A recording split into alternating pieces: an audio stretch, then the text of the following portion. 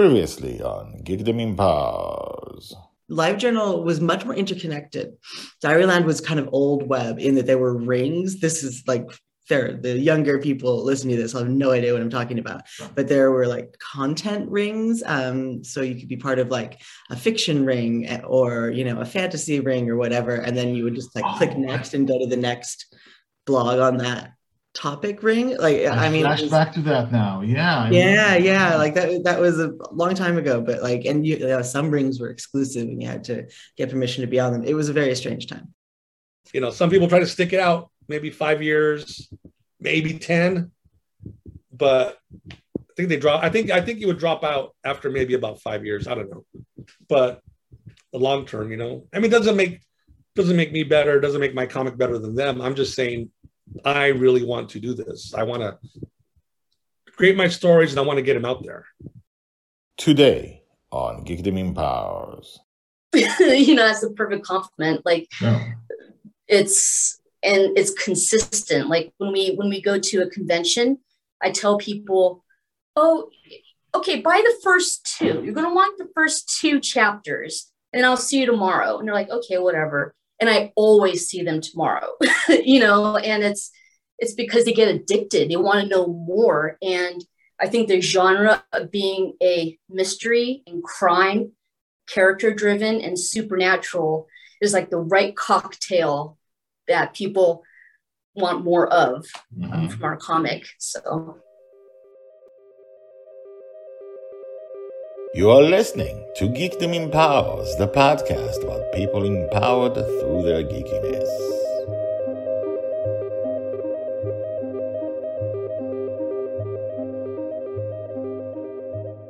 Welcome back. My name is Guy Hasson and this is Geekdom Empowers. Geekdom Empowers is the podcast that creates a huge, giant, world-sized quilt or mosaic. Haven't decided on, which one is best, of the geeks around the world. Most of us geeks, fans, or creators don't get highlighted, and yet we are the geek world. We are the Geekverse. Eventually, I want to cover as many types of artists and creators as there are, as many types of fans as there are, and as many countries and societies as exist. Obviously, that's too big a task for a single podcast run by one guy that publishes 3 times a week.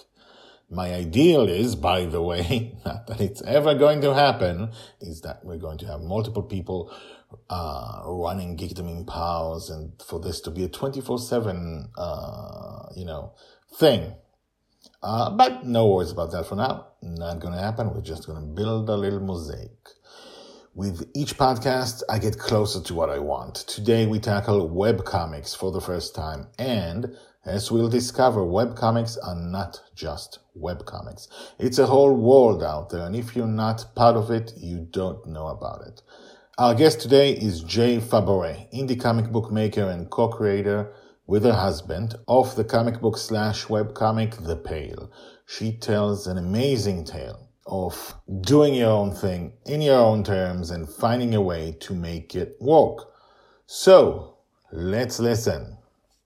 What is your origin story? Like, how did you start? Well, my origin story. Well, first, my name is Jay Fabares, and I've been drawing ever since before kindergarten. So ever since I could pick up a pencil or a crayon, I've been drawing. And as I went through grade school, I was mimicking what I saw. Like I would draw cartoons, and eventually I started making my own OCs or original characters. And I started what age is drawing. What age?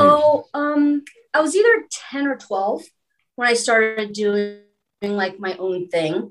Yeah. And I was doing it. I didn't know it was comics, but it was like a description of what would happen, a lot of world building. And I would have like an image or a picture of the character. Mm-hmm. And when I graduated high school, I thought I wanted to do animation. So I went to school for that. But then I learned that I discovered comics, and I realized with comics, I could use all of my skill sets. I could use my acting, art, composition, and write my own story. So since 2008, I discovered comics, fell in love with the medium, and around 2012, 2013 is when I really started focusing on The Pale, which is a web comic that's now posting online. And yeah, that's kind of my origin story. So. That was very quick. A lot of people, a lot of artists start out really young. And you start drawing even before you learn. You show like really you can't stop drawing sometimes because it's the thing you do. In my case, like writing, you just can't stop imagining stories and you scale dolls and you play with them. And can you talk a little bit about The Pale? The Pale. Sure. The Pale is a Southwestern mystery. So it takes place in the American Southwest, Arizona, in this border town next to the Navajo reservation. And it follows an FBI agent who's investigating a case from his past. And he's not doing it under the authority of the FBI. He's just kind of doing it like on the side. And he goes to this small town, and the small town has a sheriff, a deputy, like a small department. And there's a lot of interpersonal drama. So if you like character-driven shows like Fargo, True Detective, Twin Peaks, it dives into the lives of these characters and how they interweave into the mystery. So there's a lot of secrets. The sheriff is being blackmailed by the police department on the Navajo reservation. And there's ex-oil tycoons, there's secret love interests, and there's murder. There's a kid who's dealing with a gang. So it's really very, very character driven, but the mystery and the supernatural elements kind of ride alongside with it. So it's I like to say it's Twin Peaks meets Arizona. So that's kind of like what people compare it to. How many years have you been doing it? I started working on it in 2013. My husband said he would help me write The Pale. He really liked the main character, who was a FBI agent, like I said before, but it was an FBI agent who had face blindness, and it's a real condition that affects, I think, maybe 10% of the population, where people cannot retain facial information. So if they meet you 30 minutes ago, they may not recognize you now. So he thought that was a really great idea. And we started writing it in 2014, 2015. So 2015 is when we started posting it online as a webcomic. And so I think we've been doing it 7 years, like consistently. So, yeah. What is it about the story that makes you stick with it for so long? It's the first story. Like, I've had like other stories that I tried to get off the ground, but the characters in this one are just so appealing to me. And I realized that my influences from when I was a kid, I love FBI stuff. So I was really into the X-Files. I really like Silence of the Lambs. I'm into true crime and mysteries. And when I started thinking of the world and world building of The Pale, I realized I was playing to my interests. So I think sticking with this world and these characters is because this is what I want to see. This is the content that I grew up on, and this is what I like to watch. So the characters are just so intriguing to me, and I want to see where they go in the story. So it's do you I need to finish it. It's kind of a bit of both.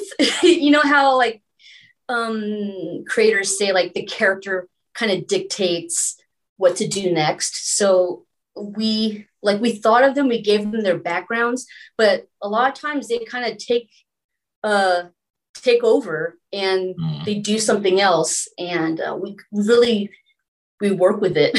So it's a lot of give and take. It's really funny because they're not real, but they feel real, and a lot of people like our comic because they feel like characters you could have a beer with or something. So and I'm asking questions because I'm trying to talk about your project, but I'm also really trying to get to get like a feeling of who you are.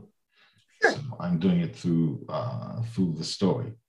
So sure. How is it that that you're doing this through on an independently, rather than, for example, say, hey, I want to work for Marvel or for DC or for someone else? I like doing the story myself with my husband, and because we have full control over it. We don't like rushing the story. We don't like rushing content to fit it into a nice, perfectly packaged 22 pages. You know, what a lot of mainstream comics do. Sure. If we need 28 pages, we tell the story that way. If we need 36 or 38 pages to make that chapter feel succinct, we like that we have that ability to do it going indie. It would be great if a publisher picked us up because, the printing aspect of it is kind of hard, but we like that we have full control over the story, the page count, and we don't feel rushed. So we're telling the story we want to tell. Okay.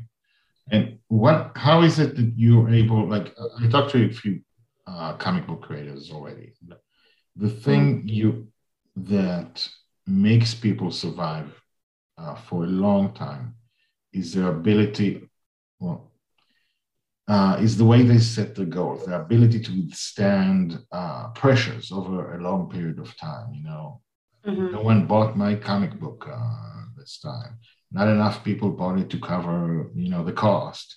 And you do it again, and you do it again, and you go to more people, and you go to more people for years. And some people look for, I'm going to be discovered, and someone's going to buy the movie rights, and I'm going to make millions, and I'm going to be the next whoever. And as soon as that doesn't happen, they quit. So what is it about you that you were able to last this long? I think there's a few reasons besides liking and loving the world of The Pale. I think it's because we post it as a webcomic.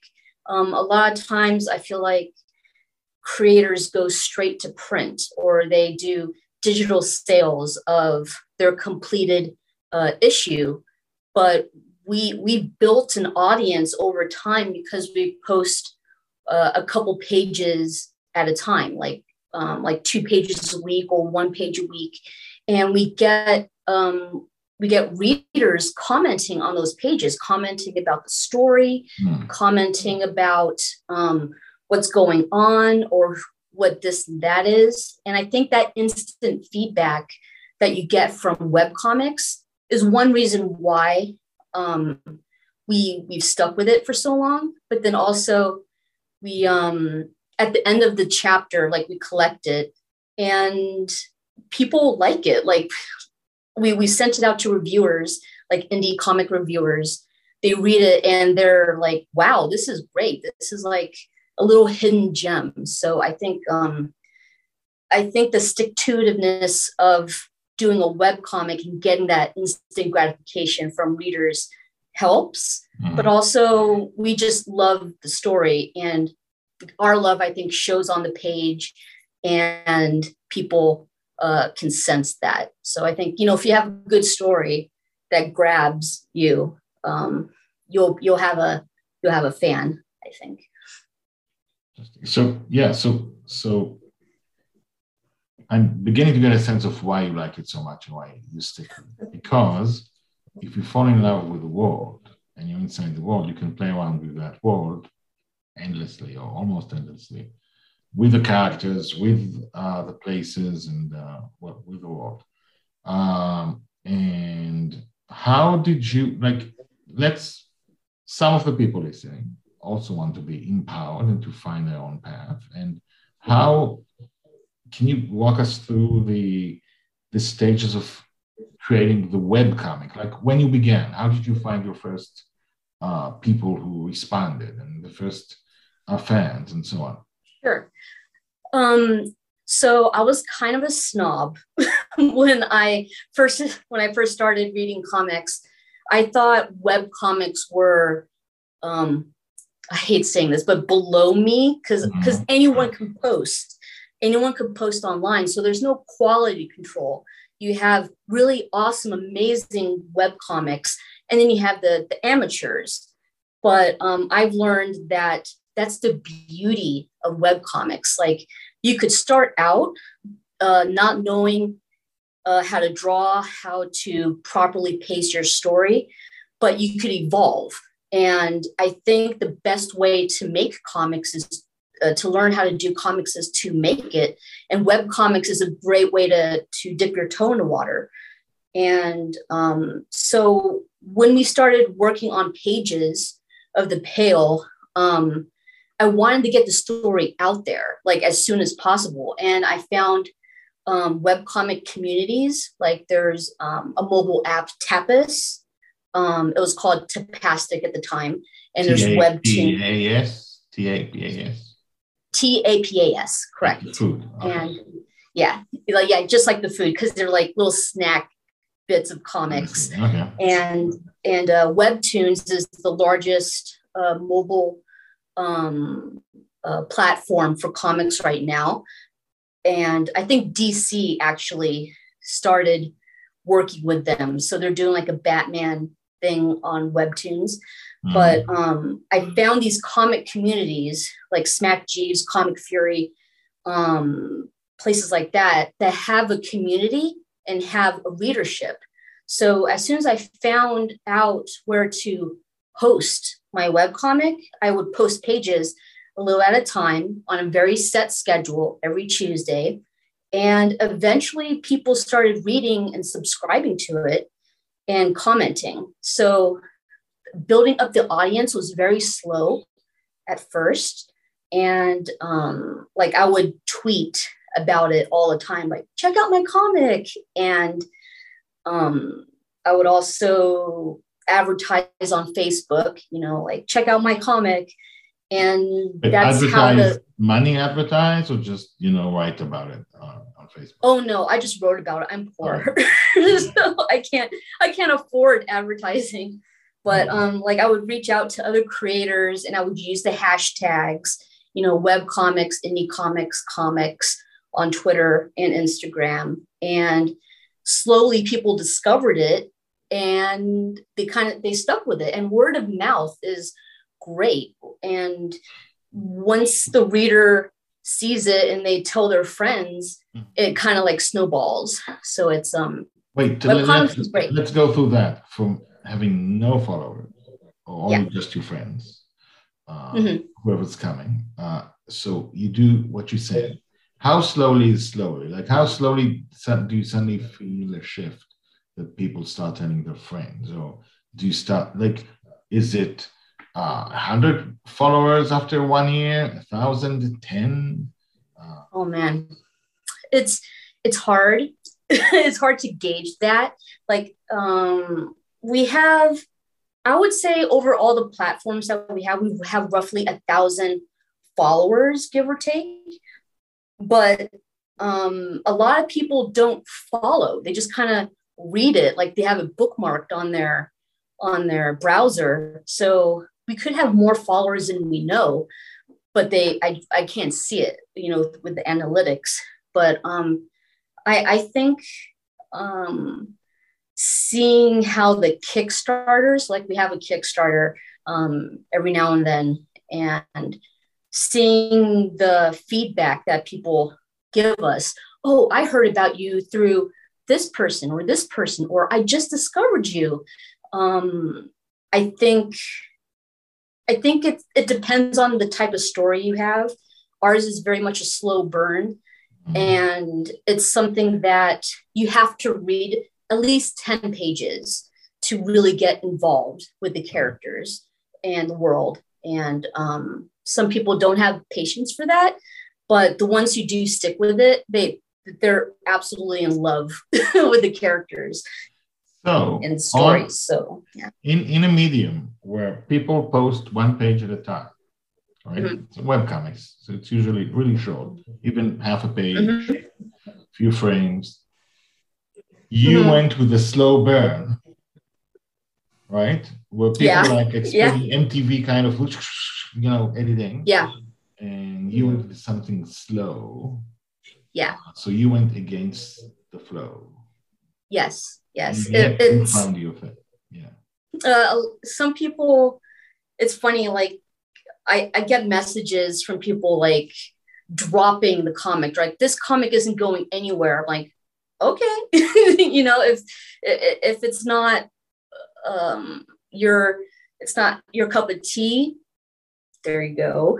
But a lot of people who stay with it really enjoy it and they're invested. And I think our comic especially works well when you read it on a binge. So if you read, most of the time I hear when people start reading it, they can't stop. And that's like the perfect like compliment. Like that's the perfect compliment. Like it's consistent. Like when we go to a convention, I tell people, oh, okay, buy the first 2. You're going to want the first 2 chapters and I'll see you tomorrow. And they're like, okay, whatever. And I always see them tomorrow, and it's because they get addicted. They want to know more. And I think the genre of being a mystery and crime, character driven and supernatural is like the right cocktail that people want more of from our comic. So, yeah. Interesting. I want to hear a little bit more, like I said, mapping out the geek world. Mapping the story? No, I'm mapping out, like every episode I take someone else and, mapping out different types of geekiness around the world with things we're not always aware of. And I would like to know more about the environment of the webcomics. There's a structure there. I remember looking at webcomics maybe 2008, something like that. Yeah. There are already thousands of webcomics around. Those sites that just listed everything they found. And it was already hard to get noticed. Yeah. If you do something. Yeah. So you said there's leadership. What are the people like? How are they different from actual comics? Like, what have you noticed about the society of the webcomics? I know that webcomics have been around for a long time, and you have things like gag comics, like Penny Arcade was a very popular comic in the early 2000s. It's still going right now, but I think with the landscape of webcomics, what has changed was there used to be communities like web rings. If you remember web rings, yes. There used to be, that's kind of showing my age too. But web rings are around 2000, something like that, and doing the live journal. Yeah. Mm-hmm. And eventually, like, those turned into collectives. So you have like Hiveworks, and Hiveworks is very selective on what comics they show on their website. So you have to apply, you have to be accepted, and you have to follow their standards, like 2 pages, 3 pages a week or something like that. So web comics evolved into, instead of individual web pages, it went to collectives, like Hiveworks, Spider Forest, that type of thing. And now because mobile is such a new way to ingest comics, you have webtoons. So it's a weird shift that I've seen to the mobile way of reading comics and vertical scroll. So that's a new thing. And so it's like panel by panel by panel. You just scroll from panel to panel. Is that it? It's like a consistent roll. It's like literally a scroll, and you're just reading down. And there's natural breaks that creators stop at, but then there's also a lot of really fun things you could do with that format. Like I was very much against it, but now I like the challenge of converting my for print comic to vertical scroll, because it's a different way of thinking about it, and it's also where the audience is. So if anyone thinks about doing a comic and posting it online, they really should consider doing it vertical scroll, because that's how people are discovering comics right now. So like webtoons. So just 2 things. Vertical scroll means you have the entire page and you scroll the page up, or you have like 1 panel or 2 panels and then you scroll up. I think you could say it's like 1 panel at a time. Okay. So you scroll up 1 panel, 1 panel, 1 panel. Yeah, so it's very different than like, sliding to see the new page. It's going that way. And it's very different. I didn't like it at first. I was like, whatever. And then, it's good. Like some people would do really fun things with it, and it's not going anywhere. It's going to stay. And like seeing what DC did like this past week, joining Webtoons is kind of like testament to that format, how it's not going anywhere. I haven't heard the news. What did DC do? Oh, so DC decided to join up with Webtoon. And Webtoon, you could read it on your desktop or on your phone, but they're using Webtoon as a way to kind of test the waters with new writers and new artists with their characters. So they're taking like, I think Nightwing and like the Teen Titans or whatever, and they're doing like a slice of life Batman story, that type of thing. And I think they're going to experiment a lot of their characters in the Webtoon format, and I think they are also just experimenting with new writers and new artists. I see. And yes, and different genres. So taking their established characters like Nightwing, the Teen Titans, and putting them in a different type of story. So, yeah. I also want to go back just a second, because you said web rings, and I remembered web rings basically because like a guest from 2 weeks ago reminded me of web rings. And so let's just explain for a second. It used to be like, imagine everyone has a blog, wherever someone has the comics. And then at the bottom, it says, this is part of the, say, webcomics web ring. And then you move on to you can click on that and move on to the next member of that ring. And to be accepted to the ring, or say you're part of the ring. And then you could just skip from one person to the next within that ring. Yeah. It brings you back. And that turned in collective and so on. Okay. That sounds like,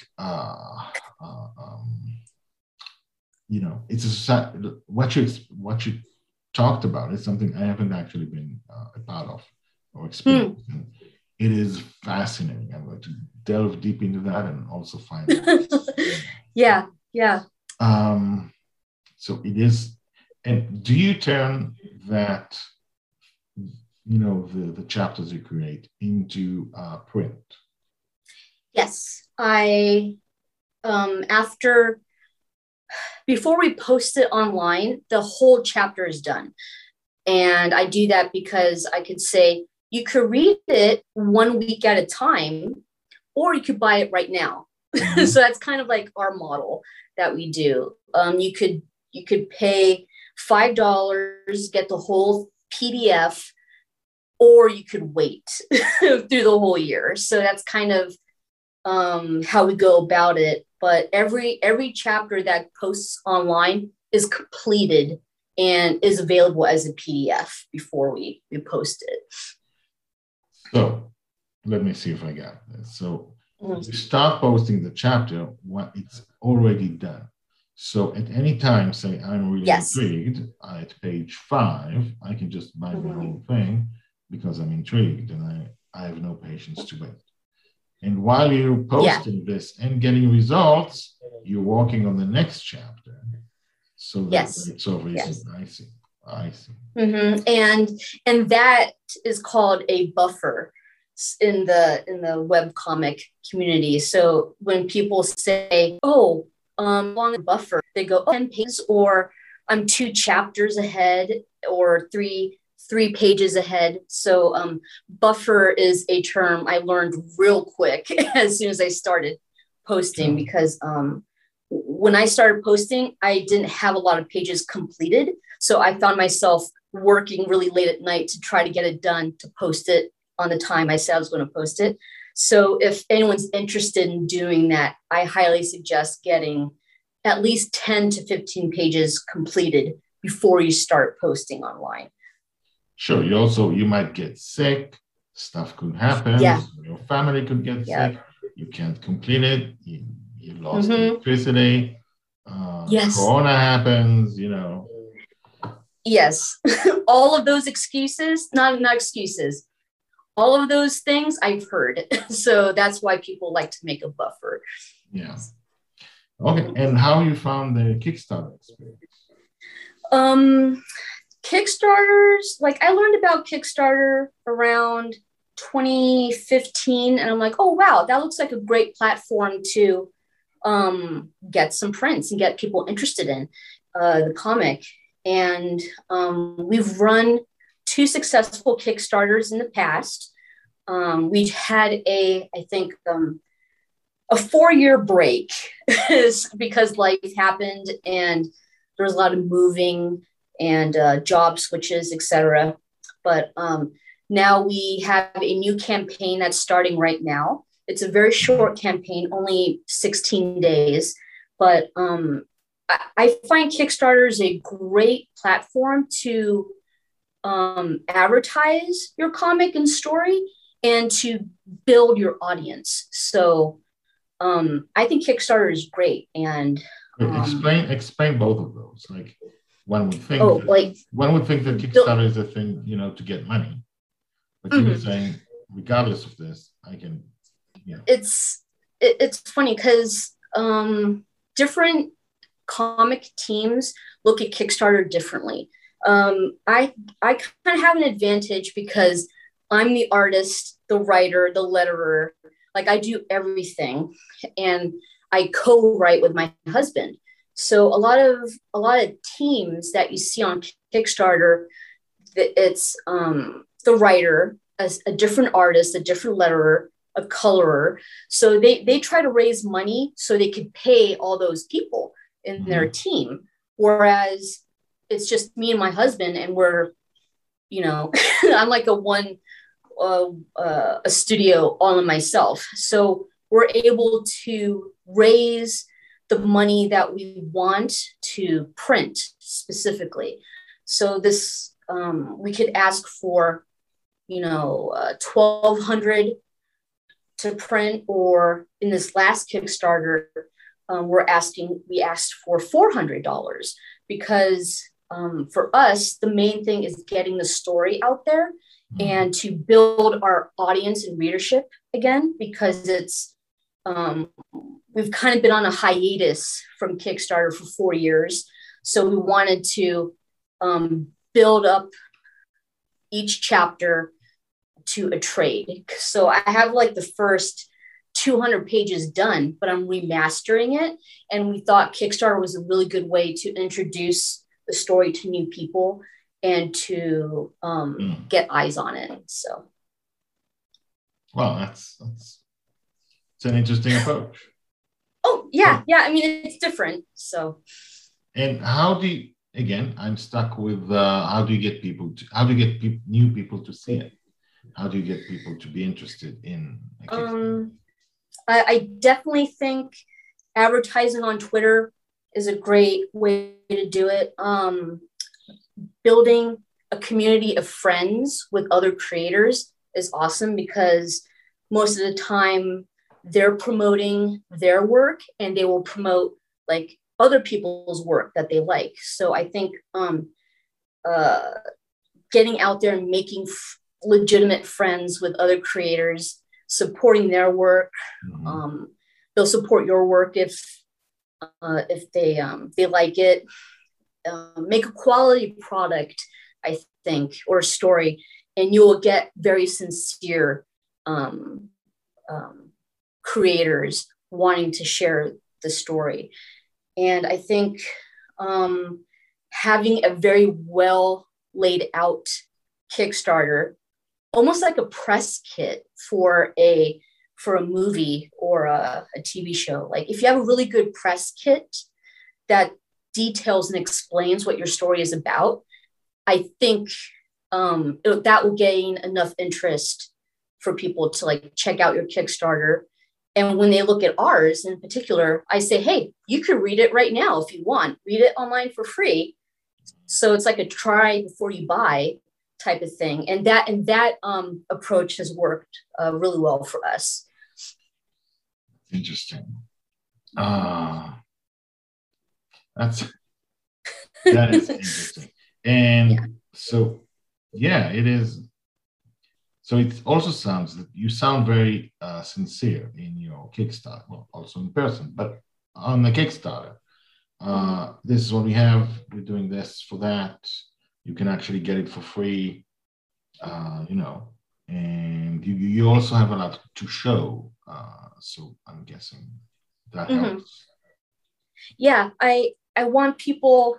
I think a lot of people are anxious about supporting indie creators because they're going to drop off the face of the planet or something. So with our Kickstarter and with our webcomic, I'm showing that, no, we're very committed. We're not going anywhere. Sometimes we have some speed bumps along the way. Life gets in the way, but we're still here. We're going to finish this story. Please come with us on our creative journey. So that's kind of like our approach. Like, you want the story, we want to tell it, join us. So it's, yeah. Cool, nice. And when's the deadline for this? Like, I plan to get this episode out in 2 weeks, but I can get it faster. The deadline for the Kickstarter is on the 23rd this month. So it's in 10 days. I will try to get this episode much faster. Okay, that's great. Okay, so is there, like, do you have, I know you love playing with the world, but do you have like an overall plan for it? Do you have an ending to the story that you're planning 20 years from now, this is going to happen? And then, Oh no, not 20 years. I hope, we hope to get it done sooner, but we do have an idea of what the ending is. It kind of changes because the characters start doing things and we're like, oh, it would be cool if we do this or that. So we have a general idea, and I always think it's funny because, it's a murder mystery. You should know how it ends, but it's a supernatural murder mystery. And so like anything can happen, but we know there's certain plot points we want to hit, and getting to those plot points is where the fun is. So yeah, it's kind of a hard question to answer for us. Yeah. We're just having fun.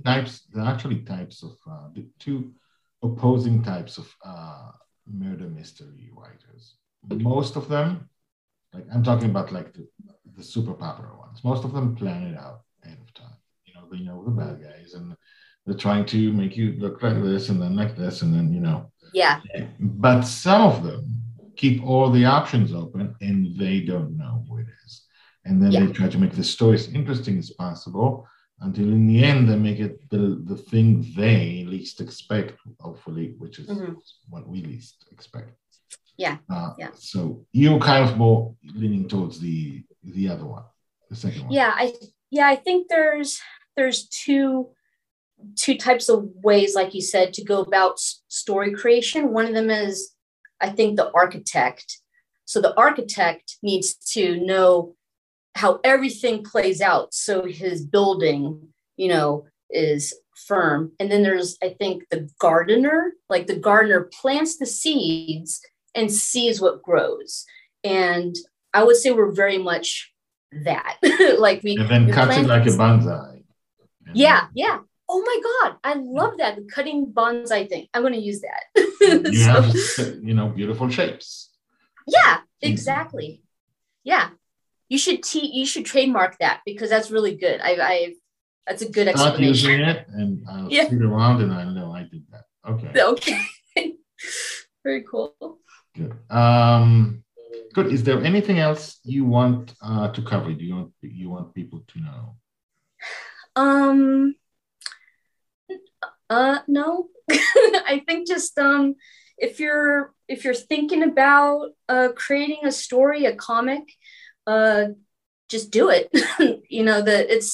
You'll find so much gratification in it. And if you don't like what you're working on, stop and find something that you do love. Because before The Pale, I was banging my head on the wall for 3 years on this comic idea, and it just wasn't clicking with me. And the minute I thought of our FBI agent and the world, like, I haven't stopped. So find something you're passionate about, and you'll find it will be very hard to stop. Thank you so much to Jay Fabaret. Aren't they great? For more about Jay, on Twitter, she's at wootjay, WOOTJAY. Instagram, j.fabaret, that's Fabares. The Pale is thepalecomic.com, and Pale is spelled Pale, thepalecomic.com.